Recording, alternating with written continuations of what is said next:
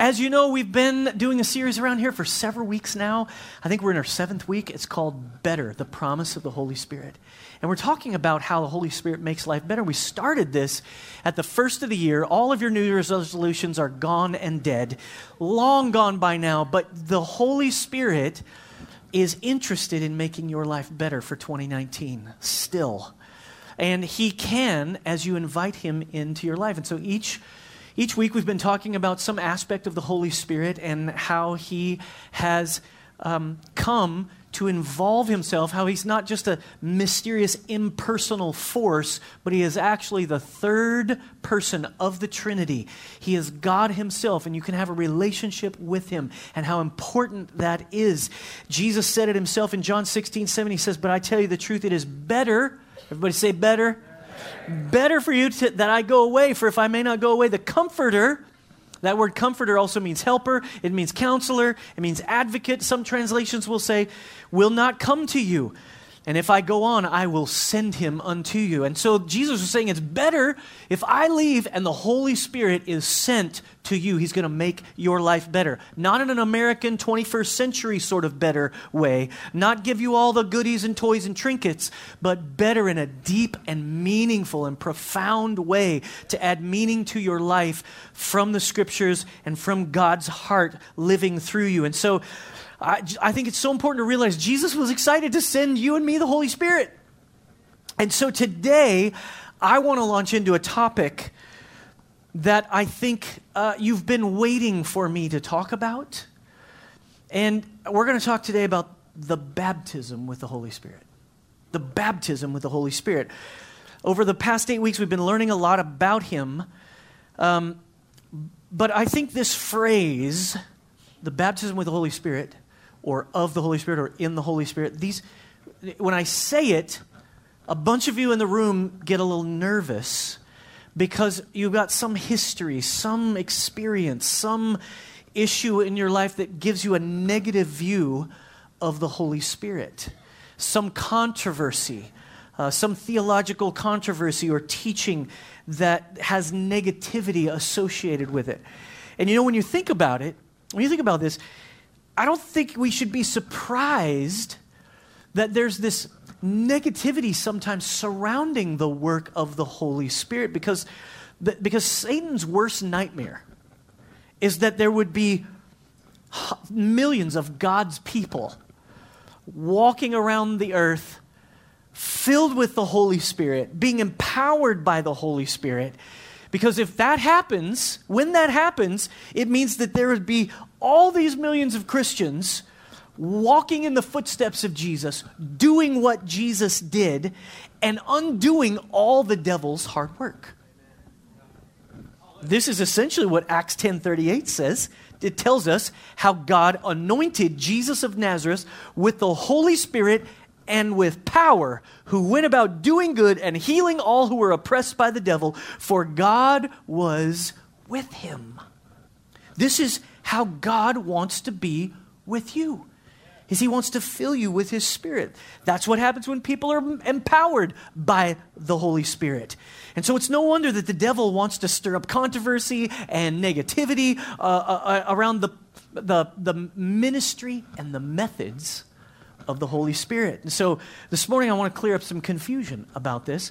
And I want to talk about Holy Spirit baptism, because I think part of the confusion comes from the fact that the Bible mentions different baptisms.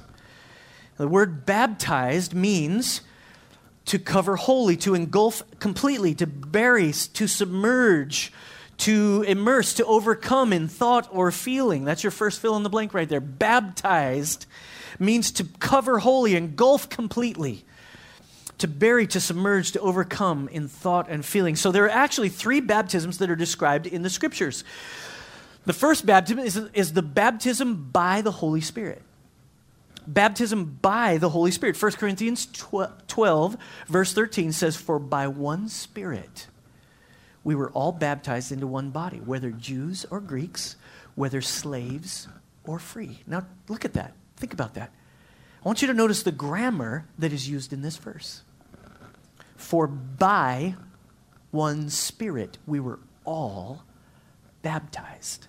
The preposition used here is the word by, and Webster's defines the word by to mean through the agency or instrumentality of. In other words, by refers to who is doing the doing. Who is actually doing this? Who is doing the baptism in this verse? It's the Holy Spirit. The person doing this baptizing is the Holy Spirit. And see, if you've been born again, if you've been born of the Spirit, like we talked about a few weeks ago, it's only because the Holy Spirit drew you. The Holy Spirit convicted you of your sinful state, is what John 16 says. The Holy Spirit made you aware of your separation from God. He was working on you all the time to glorify Jesus, to help you see who Jesus really was, that you needed him. And at that moment, you became part of something bigger than yourself. You became a member of the body of Christ. Here's how Paul describes it in Romans 12. He says, just as each of us has one body with many members, and these members do not all have the same function, so in Christ, we who are many form one body, and each member belongs to all the others. And so when you and I experience salvation, we're baptized into the same body. Whose body? The body of Christ. The body of Christ. The Holy Spirit is the agent who does the baptizing. In other words, the way you became a member of this body of Christ, the Holy Spirit's baptizing you. It's the baptism by the Holy Spirit.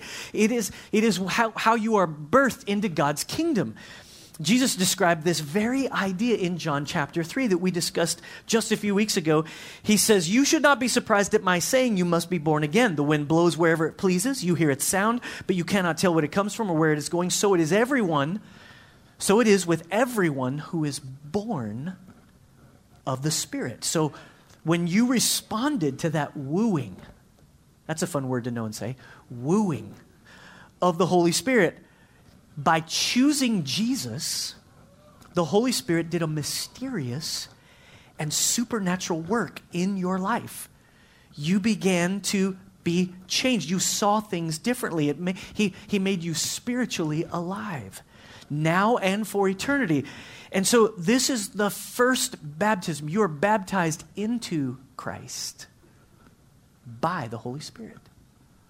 And that makes sense because, as we've learned, the Holy Spirit is the one who glorifies Jesus, who speaks everything to our hearts, to our lives that Jesus has said, reminds us of what Jesus said. And so that's the baptism by the Holy Spirit. Second baptism is baptism in water. Baptism in water. Now, of all the baptisms, this is the one that people are most familiar with. It kind of is funny to me that this is the one everybody's the most comfortable with because it's the most thing on display, and it has a weirdness to it. Like we dress in weird clothes, and then we get in a tank, and then we push people under the water. That's like, okay, everybody's comfortable with that. But we became comfortable with it because of tradition and because we kind of understand this from history. And it is certainly something that Jesus commanded us to do. And there are significant reasons for it. He says it in Matthew 28:19. Go therefore and make disciples of all nations, baptizing. Everybody say baptizing. Baptizing them in the name of the Father and of the Son and of the Holy Spirit. It's what Peter, the Apostle Peter, told 3,000 people, Jewish converts, to do when they asked him, what should we do in response to the outpouring of the Holy Spirit in Acts 2? Verse 38 to 37 says, when the people heard this, they were cut to the heart and said to Peter and the other apostles, brothers, what shall we do? Peter replied, repent and be baptized, every one of you, in the name of Jesus Christ for the forgiveness of your sins, and you will receive the gift of the Holy Spirit. Now again, that's water baptism. I love how the Message Bible translates Romans chapter 6. And today I'm not going to try to convince you of stuff. I'm going to read a bunch of scripture and let God work on your heart and make you hungry for more of Him. That's the goal of today. So a lot of scripture, and we're going to read stories. This is Romans chapter 6. It's in the Message Bible, which is the modern day translation of Eugene Peterson. Here's what it says. It says, so what do we do? Keep on sinning so God can keep on forgiving? I should hope not. If we've left the country where sin is sovereign, how can we still live in our old house there? Or didn't you realize that you packed up and left for good? This is what happened in baptism. When we went down under the water, we left the old country of sin behind. And when we came up out of the water, we entered into the new country of grace, a new life in a new land. That's what baptism into the life of Jesus means. When we are lowered into the water, it's like the burial of Jesus. When we are raised up out of the water, it is like the resurrection of Jesus. And each of us is raised into a light-filled world by our Father so that we can see where we're going in our new grace-sovereign country. Could it be any clearer? Our old way of life was nailed to the cross with Christ, a decisive end to that sin-miserable life. No longer at sin's every beck and call. What we believe is this: if we get included in Christ's sin-conquering death, we also get included in his life-saving resurrection. We know that when Jesus was raised from the dead, it was a signal of the end of death as the end. Never again will death have the last word. When Jesus died, he took sin down with him, but alive, he brings God down to us. From now on, think of it this way: sin speaks a dead language that means nothing to you. God speaks your mother tongue, and you hang on every word. You are dead to sin and alive to God. That's what Jesus did. Hey, the Bible is so awesome. You should read it every day. I've heard that somewhere. Water baptism, this is interesting. Water baptism is not about salvation. It's not about being saved. It's not about salvation, it's about resurrection. It's about a new life. It's about putting your old life in the past. It's about saying before God and a community that you are no longer going to be subject to the pull of the world in your life. That you're no longer going to let the world dominate you, or your own sin, or your own past, or your own history. And you are identifying with Christ's death, burial, and resurrection. And you're entering a new life with Christ. It's very clear in Ephesians and in Romans that we are saved, we receive salvation by grace through faith. Not of yourselves, so that no one can boast. No one can brag that they did it. Jesus did it. Right? Okay? So water baptism is about leaving the world behind and moving into your new life with Christ. Now, One Chapel, we don't practice infant baptism, right? Like many denominations. We practice something called baby dedication. And baby dedication is such a powerful idea because you are dedicating this child to God. God gives you the children, and then he asks you to give them back to him. And so you're dedicating them to his purpose in their lives. And so, but the reason we do this is because water baptism is a decision. Water baptism by immersion is a decision to identify with Christ. A decision of your will to go down under the water, to yield to someone. You ever notice you can't be baptized by yourself? You need someone to help you, and they help you, and you go under the water where you can't breathe. It's like this symbol of death, but water baptism is so much greater than a symbol. It's an act of obedience and faith, and you come up out of the water, and there is a spiritual impact to it, witnessed by the community. It is so incredible.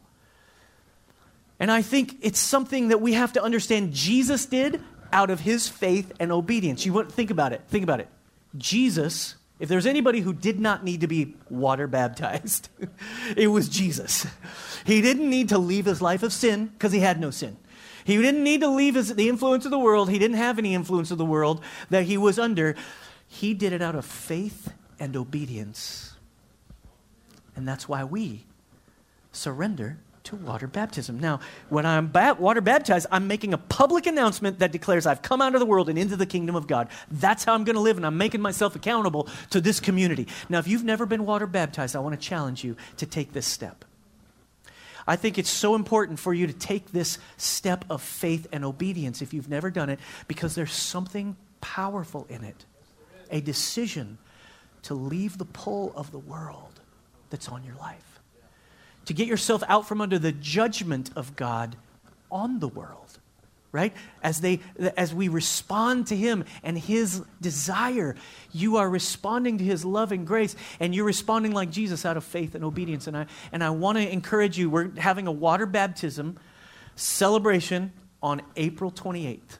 5:30 in the afternoon, I believe. It's a Sunday night. It's the Sunday after Easter, just a few weeks from now. And if you've never been water baptized, or you were baptized as a child, and it wasn't really part of your intention, it was just something that was placed on you culturally, I think you need to take that step. And so you can go to onechapel.com/baptism. I think it's there on the front page as you scroll down and sign up. So that's the power and importance of the second baptism, water baptism. But then there's a third baptism. A third baptism, and it is the baptism with the Holy Spirit. Baptism with the Holy Spirit. Look at what John the Baptist said about this in Matthew 3:11. He says, I indeed baptize you with water unto repentance, but he who is coming after me is mightier than I, whose sandals I am not worthy to carry. He will baptize you with the Holy Spirit and fire. Ooh, that sounds ominous.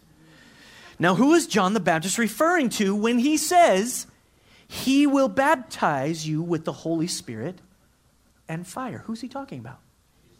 Jesus is the one. The other three Gospels reinforce this point, that Jesus is the one who's baptizing you with the Holy Spirit. Mark 1:8 says, I indeed baptize you with water, but he will baptize you with the Holy Spirit. Luke 3:16 says, John answered them all, I baptize you with water, but one more powerful than I will come, the thongs of whose sandals I am not worthy to untie. He will baptize you with the Holy Spirit and with fire. Fuego. John 1:33 says, I did not know him, but he who sent me to baptize with water said to me, upon whom you see the Spirit descending and remaining on him, this is the one who baptizes with the Holy Spirit. All four Gospels emphasize the significance of the baptism with the Holy Spirit. So again, who is doing the baptism in these verses? Jesus. What is he baptizing us with or in? The Holy Spirit. Right? Maybe who is he baptizing us with or in? The Holy Spirit. The baptism with the Holy Spirit is the baptism where Jesus is the baptizer, and it's Jesus baptizing us with the Spirit. Now, why is this so significant? Well, do you ever remember where Jesus' final instructions to his disciples is located? Like, many people think Jesus' final words of instruction were found in the final 2 verses of the book of Matthew. We've already read part of it. Go therefore and make disciples of all nations, baptizing them in the name of the Father and the Son and the Holy Spirit, teaching them to observe all things that I've commanded you, and lo, I am with you always, even to the end of the age. Amen. I mean, it sounds like the last words of Jesus, right? It even has an amen. It's finished. However, I want you to consider that these words were not the last words Jesus spoke to his disciples.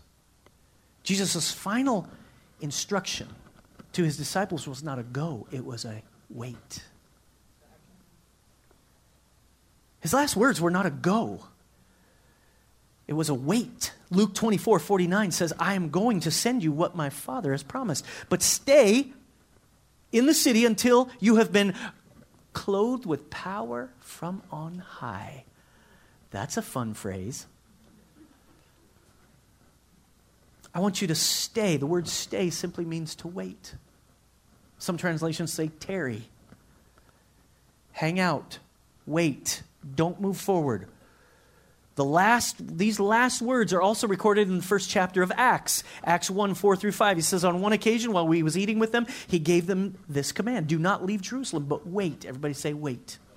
Wait for the gift my Father promised, which you have heard me speak about. For John baptized with water, but in a few days you will be baptized with the Holy Spirit. There are those words again. Baptized with the Holy Spirit. See, Jesus' final words to disciples were for them to wait and receive the baptism of the Spirit before they go and try to change the world. And Jesus knew that if they tried to go out and change the world without the empowerment of the Holy Spirit, nothing would happen. Jesus was telling them, don't try to do anything that I've instructed you and called you to do until you've received Holy Spirit baptism. You'll only be striving in your own natural ability. You'll only be trying to produce something of yourself, and nothing of lasting spiritual value will be accomplished. Wait for what I promised you, a helper. Jesus promised a helper. Now, if you've been born again, then the Holy Spirit baptized you into Jesus the moment you were saved. The Holy Spirit did that. Remember, He wooed you. He convicted you. He made you realize, I need Jesus. That was His work. And then He baptized you into Jesus. And now you belong to a very special family, God's family. The Apostle Paul calls it the body of Christ. But the question is, have you been water baptized? That's a really important step where you're dealing with the pull of the world and your past. And then have you asked Jesus to baptize you with the Holy Spirit? Now, if you haven't asked Him to baptize you, then in whose power are you trying to do all these things? See, I'm not talking about an experience that happened 12 years ago. I'm talking about a life in the Spirit. I'm talking about a life by the Spirit. I'm talking about the Holy Spirit working in us. Because, see, now you were wondering when I was going to get to the water. Here it is. This is not just because I'm super thirsty today. I've tried to figure out, what is this concept? How does it work? Because when I get saved, don't I have all the Holy Spirit I need to have? And the answer to that would be, in a technical way, of course. The Holy Spirit's been working on you. And He lives in you. Jesus lives in you, not in a little figurine. He lives in you by the Spirit. So the Spirit, God's Spirit, is dwelling within you, and He's working His way, as we've said several weeks, He's working His way out into your habits, into your thoughts, out in the way that you treat people. He's working His way through your life. Okay, so that's a wonderful thing. So when you come to Christ, you're like filled up with this amazing Spirit. You're so excited. You're so like thrilled, like something is happening to your life. And everybody knows that the people who come to Christ, they are the best evangelizers. They're the best people who want to tell others about Jesus. But what happens if you just leave the cup, the glass, still? You know, we have a saying around here, we help people move from where they are to where God wants them to be. And I think it's an idea that is so important. And water is so fluid. Water is this thing that when it moves, it's powerful. When it's stagnant, guess what happens? It's poison. It gets disgusting. There's a film. I have 5 children. I've seen many glasses hidden in places we did not know they were there for months, and there's a film. But flowing water is beautiful. And I think the Holy Spirit is like this water. And so we can't just be filled up once and then just think that's awesome and that's all I need. See, the baptism, this is what I think, this is a great picture. The baptism with the Holy Spirit is when you decide, Holy Spirit, you're so good, you're so awesome. I just want you to dominate and control every part of my life. I don't want to contain you. I want you to flow through my life. I want you to do whatever you want to do. My career, my marriage, my relationships, my money, everything belongs to you. I am totally consumed by you and your direction and your work in my life. That's being immersed, submerged, baptized with the Holy Spirit. And then He's moving, He's doing stuff, and He's pouring you out and filling you up. And there's this interactivity that goes on with the Holy Spirit. And we'll continue to talk about this, but the being filled is not a one-time activity. Every morning, you got to get up and be filled again. It's like what you're doing when you're saying, I want to be baptized with the Holy Spirit, is I want to surrender to a life of baptism. But there is a moment when you decide that. For the first time. And then you have to keep deciding. Because there's a baptism, but I think there is something special that happens throughout the Scriptures when we see God baptizing people with the Holy Spirit. And I just want to read a few passages. We're going to read 5 passages, 5 stories in the book of Acts where Jesus baptized people with the Holy Spirit. The first is the outpouring. The outpouring, Acts 2, 1 through 11 says, when the day of Pentecost came, they were all together in one place. And suddenly a sound like the blowing of a violent wind came from heaven and filled the whole house where they were sitting. And they saw what seemed to be tongues of fire that separated and came to rest on each of them.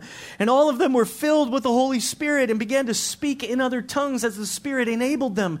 And now that they were staying in Jerusalem, God-fearing Jews from every nation under heaven. And when they heard the sound, a crowd came together in bewilderment because each one heard their own language being spoken.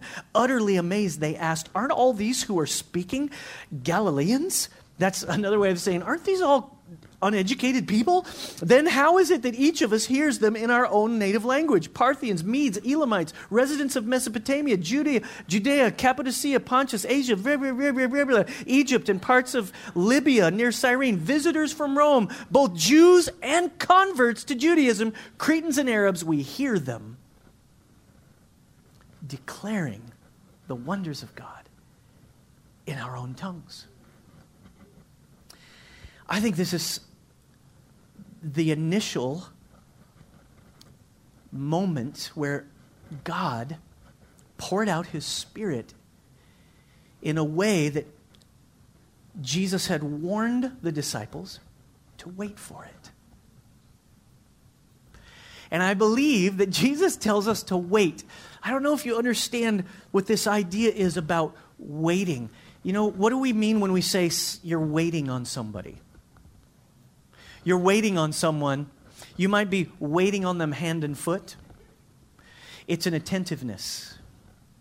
Waiting on somebody is like waiting for what they need. What do they want? What do they need from you? And you're attentive to their every whim, their every need. And if you do it with a great attitude, you get a great tip. I think that's how we have to treat the Holy Spirit. We have to be willing to wait for him. Last week, we started what's called the $50 challenge. And I'm already getting a bunch of emails, and it's so fun to read your emails. I thought it was this person I was supposed to give that $50 to, but then no, it was this other person. And here's how I knew that, and you're like leaning in to this moment of being directed by the Holy Spirit, which is how we're supposed to live all the time.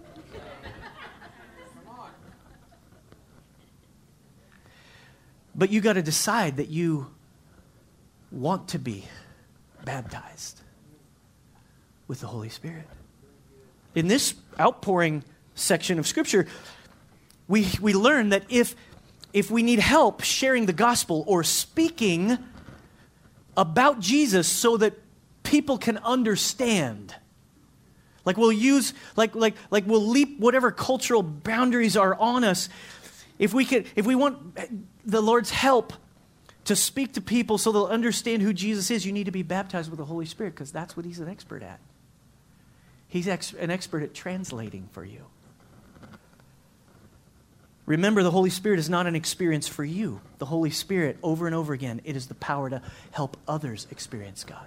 Over and over again, the focus of the Holy Spirit is for others. The fruit is for others. The gifts is for others. The work of God's Spirit is not just for you. It is for you. It will do something profound in you, but it's also to flow through you towards others. Number 2, the believer's prayer. Acts 4:23 through 31 says, on their release, Peter and John went back to their own people and reported all that the chief priests and the elders had said to them. And when they heard this, they raised their voices together in prayer to God. Sovereign Lord, they said, you made the heavens and the earth, in the sea and everything in them. You spoke by the Holy Spirit through the mouth of your servant, our father David. And then they quote Psalm 2.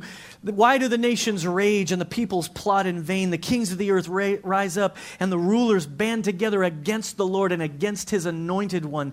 Indeed, Herod and Pontius Pilate met together with the Gentiles and the people of Israel in this city to conspire against your holy servant Jesus, whom you anointed. They did what your power and will had decided beforehand should happen. Now, what's happening here, the context of this passage is they've been persecuted. They've been beaten up. They've been thrown in jail. And so they've been released. Now they're with the believers. They're praying about this. They're quoting Scripture. They're encouraging one another. And then they say this, now, Lord, consider their threats and enable your servants to speak your word with great boldness. Stretch out your hand to heal and perform signs and wonders through the name of your holy servant Jesus. Look at verse 31. After they prayed, the place where they were meeting was shaken. And they were all filled with the Holy Spirit and spoke the word of God boldly. I want you to see they prayed for signs and wonders and they were filled with God's Spirit in order to do it. I don't think we're going to be able to share the message of Jesus without more signs and wonders in our culture. I think it's going to take more than intellectual engagement. I think it's going to take more. It's going to take something else to help people see who Jesus really is. It's going to take more than that. And we cannot be sitting by kind of trying to figure it out with our little tiny brains. When we have the creator of the universe available, who's living in us and wants to empower us to speak boldly into people's lives. If you're having trouble speaking boldly, you may need to be baptized with the Holy Spirit. Number 3, Simon the sorcerer, Acts 8:14 through 24. When the apostles in Jerusalem heard that Samaria had accepted the word of God, they sent Peter and John to Samaria. And when they arrived, now you understand Samaria, this is where all the half-breeds are. They're not pure Jews. They're hated by Jewish people. And there's something going on in Samaria. So Peter and John get sent there. Verse 15, when they arrived, they prayed for the new believers there that they might receive the Holy Spirit because the Holy Spirit had not yet come on any of them. And they had simply been baptized in the name of the Lord Jesus. Then Peter and John placed their hands on them and they received the Holy Spirit. When Simon saw that the Spirit was given, at the laying on of the apostles' hands, he offered them money and said, give me also this ability so that everyone on whom I lay my hands may receive the Holy Spirit. Now, Simon was a great sorcerer in that city and in that community, and he'd done a bunch of stuff, powerful things. Right? So he's doing all these powerful displays, but then he's following the apostles around. And they're like doing incredible displays, miracles and healings. And suddenly they lay their hands on these people and they are baptized with the Holy Spirit. He's like, can I pay you for that? Could I buy that? Look at what Peter says in verse 20. Peter answered, may your money perish with you because you thought you could buy the gift of God with money.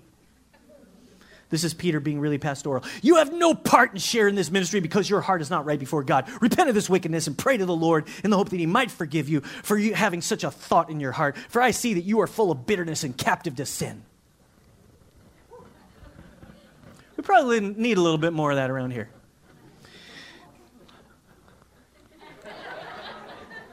Then Simon answered, pray to the Lord for me so that nothing you have said may happen to me. This is such a great story. And here's what I want you to get. Sorry. I do need some water. Just kidding. Yeah. Here's what I want you to get out of this story.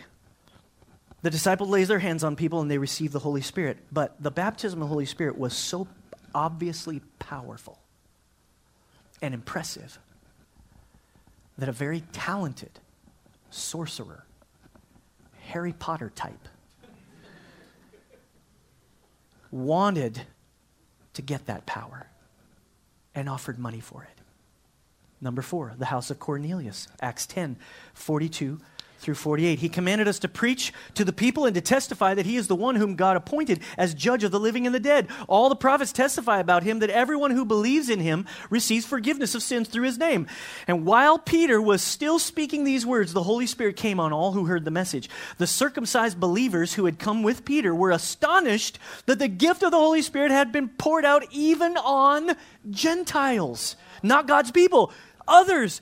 Verse 46, for they heard them speaking in tongues and praising God.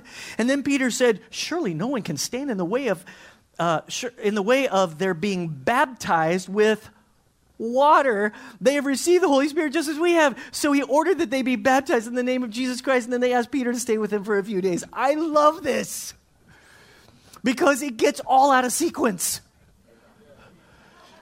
Peter's going on and on and on and on. The scripture even says he just won't stop talking until the Holy Spirit, while he's still speaking, comes on people. He just butts in. Peter, I got stuff to do here. Let me give you the Holy Spirit. And he gives them the Holy Spirit, and they get overwhelmed. They start speaking in tongues. It's an amazing experience for them. And then Peter says, we better baptize these people in water. Here's the thing. We'd like to put God in these little theological boxes. Oh, we just put him in. We've got to be in it. Listen, the Holy Spirit, the baptism with the Holy Spirit is personal and not doctrinal.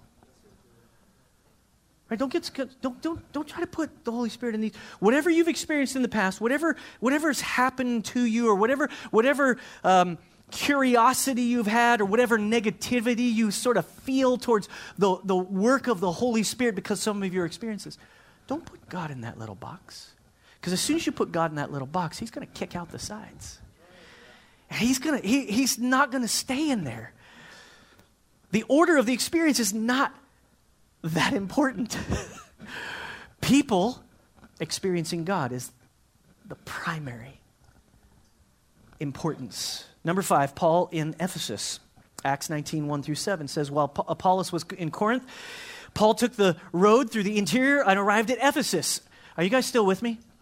I haven't lost you, have I? It's a lot of scripture we're getting to, but each story kind of has a profound meaning. There he found some disciples and asked them, did you receive the Holy Spirit when you believed? They answered, no, we have not even heard that there is a Holy Spirit. I love that. Holy what? A spirit? No, I don't know anything about that. So Paul asked, then what baptism did you receive? John's baptism, they replied. And Paul said, John's baptism was a baptism of repentance. He told the people to believe in the one coming after him, that is in Jesus. On hearing this, they were baptized in the name of the Lord Jesus. And when Paul placed his hands on them, the Holy Spirit came on them, and they spoke in tongues and prophesied. There were about 12 men in all. I want you to see once again that Paul laid his hands on them, and they were filled with the Holy Spirit. They spoke in other languages and prophesied. Now, there's 3 observations that I just want you to get. All 5 stories had something happen that was powerful, profound, and obvious. Obvious.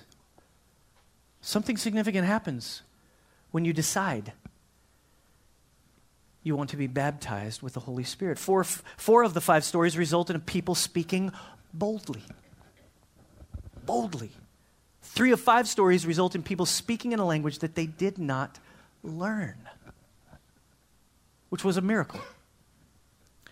Now that's where everybody gets nervous. Everybody gets nervous, start to talk about the speaking in tongues thing. I just want to add this little idea. It is John 20:22. John 20:22. This is before Jesus had left the earth. After he was raised from the dead, he's meeting with the disciples, and he's in this place, and John records that he's hanging out with them in this room. This is where Thomas kind of like has this moment, and he says, and with that he breathed on them and said, receive the Holy Spirit. What is that? Jesus said, wait for something more. But then he breathed on them and said, see, what I believe is, Jesus had raised from the dead. The gospel was now proclaimed, and Jesus was saying, I am who I said I am. And the Holy Spirit baptized them into Jesus. Did you get it? The Holy Spirit was baptizing into Jesus. But then Jesus said, wait, because there's a baptism with the Holy Spirit, right? That Jesus wanted them to wait for. And so I want you to see that there's something here that we have to be hungry for. There's something here that we have to long for, that we have to look for, an immersion in the work of the Spirit, a surrendering to Him taking over. That's what this is. And as I was in the first service, my son, Owen, he's 12 years old, and he looked up here, and afterwards he said, Dad, it was like you put the glass in there and then you couldn't even see it. It's like when we're immersed in the Holy Spirit, people only see God and not us. Isn't that what we want? We want people to see God's work, not us. That's what's required for the baptism with the Holy Spirit. And I'm not talking about a once in a lifetime kind of experience. I'm talking about a way of life. I think Paul refers to it as life in the Spirit. He talks about it as walking in the Spirit. That's what being baptized with the Spirit is. When I was growing up, I heard a lot about a guy named D.L. Moody. D.L. Moody, great evangelist, started a Bible school in northern Chicago. What's interesting about D.L. Moody is that pastors and professors will describe him, tout Moody as a shining example of an effective preacher and evangelist, but it is these same professors that will say that the Holy Spirit was only for first century Christians. And he doesn't do that stuff anymore. He doesn't need to. That the Holy Spirit stopped baptizing people back in the days of Peter and Paul. But if you study Moody's life, you will see something very interesting. Powerful evangelist, but he had a moment. He actually had an incredible transformative moment in his life years after he was saved and had already been in the ministry. He writes about it in his autobiography written by R.A. Torrey. Listen to it. It says, in the late 1800s, Moody was the pastor of a church in Chicago, which met in a rented room. Good things happen in a rented room. He thought he was doing pretty well in ministry, but eventually 2 elderly Free Methodist women, got to watch those Free Methodist women. 2 elderly Free Methodist women in his congregation, Auntie Cook and Mrs. Snow, began to pray for Moody to receive the baptism with the Holy Spirit. And when these prayer warriors told him what they'd been asking God to do in his life, he thanked them for their prayers, but tactfully explained that he'd received all of the Holy Spirit that there was to get when he was saved. According to Moody, as those women tenaciously continued to pray for him, he began to realize that he didn't have much in the way of supernatural power operating in his ministry. At least not the kind he saw flowing through the ordinary Christians found in the Bible. In Acts 2, he saw clearly that an outpouring of the Holy Spirit upon a person was imparted the power to be a witness for Jesus. He ultimately came to the conclusion that he indeed lacked another baptism. He began praying for it, and he also asked the 2 women if they would pray for him to receive an outpouring of God's power. And not long afterwards, God answered the cry of D.L. Moody's heart. Moody had been invited to preach in England for a few days. Before his ship was scheduled to depart, he was in New York City. One day he was taking a walk when something remarkable happened. He was walking up Wall Street in New York, and in the midst of the bustle and the hurry of that city, his prayer was answered. The power of God fell upon him as he walked up the street, and he had to hurry off to the house of a friend who lived nearby to ask if he might have a room by himself. And in that room, he stayed alone for hours, and the Holy Spirit came upon him, filling his soul with such joy that at last he had to ask God to withhold his hand lest he die on the spot from that very joy. He went out from that place with the power of the Holy Spirit upon him, and when he got to London, the power of God, R.A. Torrey says, wrought through him mightily in North London, and hundreds were added to the churches. There is something that we have to open our hearts to in the work of the Spirit.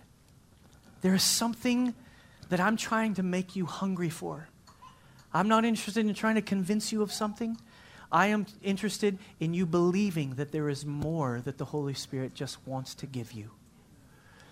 Now, I'm going to talk in depth about the idea of speaking in tongues and the stuff that people get all hung up on. I'm going to talk about that next Sunday night at our Holy Spirit night of worship. Holy Spirit worship night. If you want to come, you want to hear about being baptized in the Holy Spirit, we're going to lay hands on people. We're going to talk about that a little bit. I'm going to share about it. I'm going to teach from the scriptures about it a little bit more. And we're going to spend that time worshiping Jesus and crying out for more of the Holy Spirit in our lives. So if you want to come and enjoy that, that's awesome. It's I want to submit to you this morning that what I'm teaching about is not a have to. It's a get to. It's not a have to. We're not talking about second-class Christians. We're not talking about people who can't do this or can't do that. We're talking about being willing to be open to everything God wants for you. So I want you to close your eyes and I want you to bow your heads, and we're going to come to the Lord's table. And I want you to consider whether or not you have opened your life to Him. whether or not you are willing to be immersed, whether or not you want Him to take over. And the Holy Spirit might bring you to thoughts about where you've limited Him and where you've been unwilling to yield.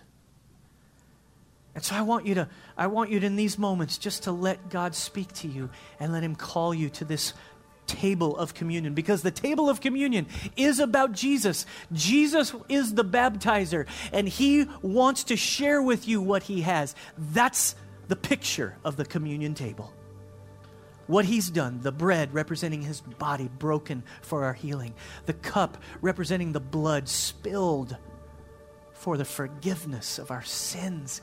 He's the one who makes everything new, and He wants to give you everything the Holy Spirit wants you to have.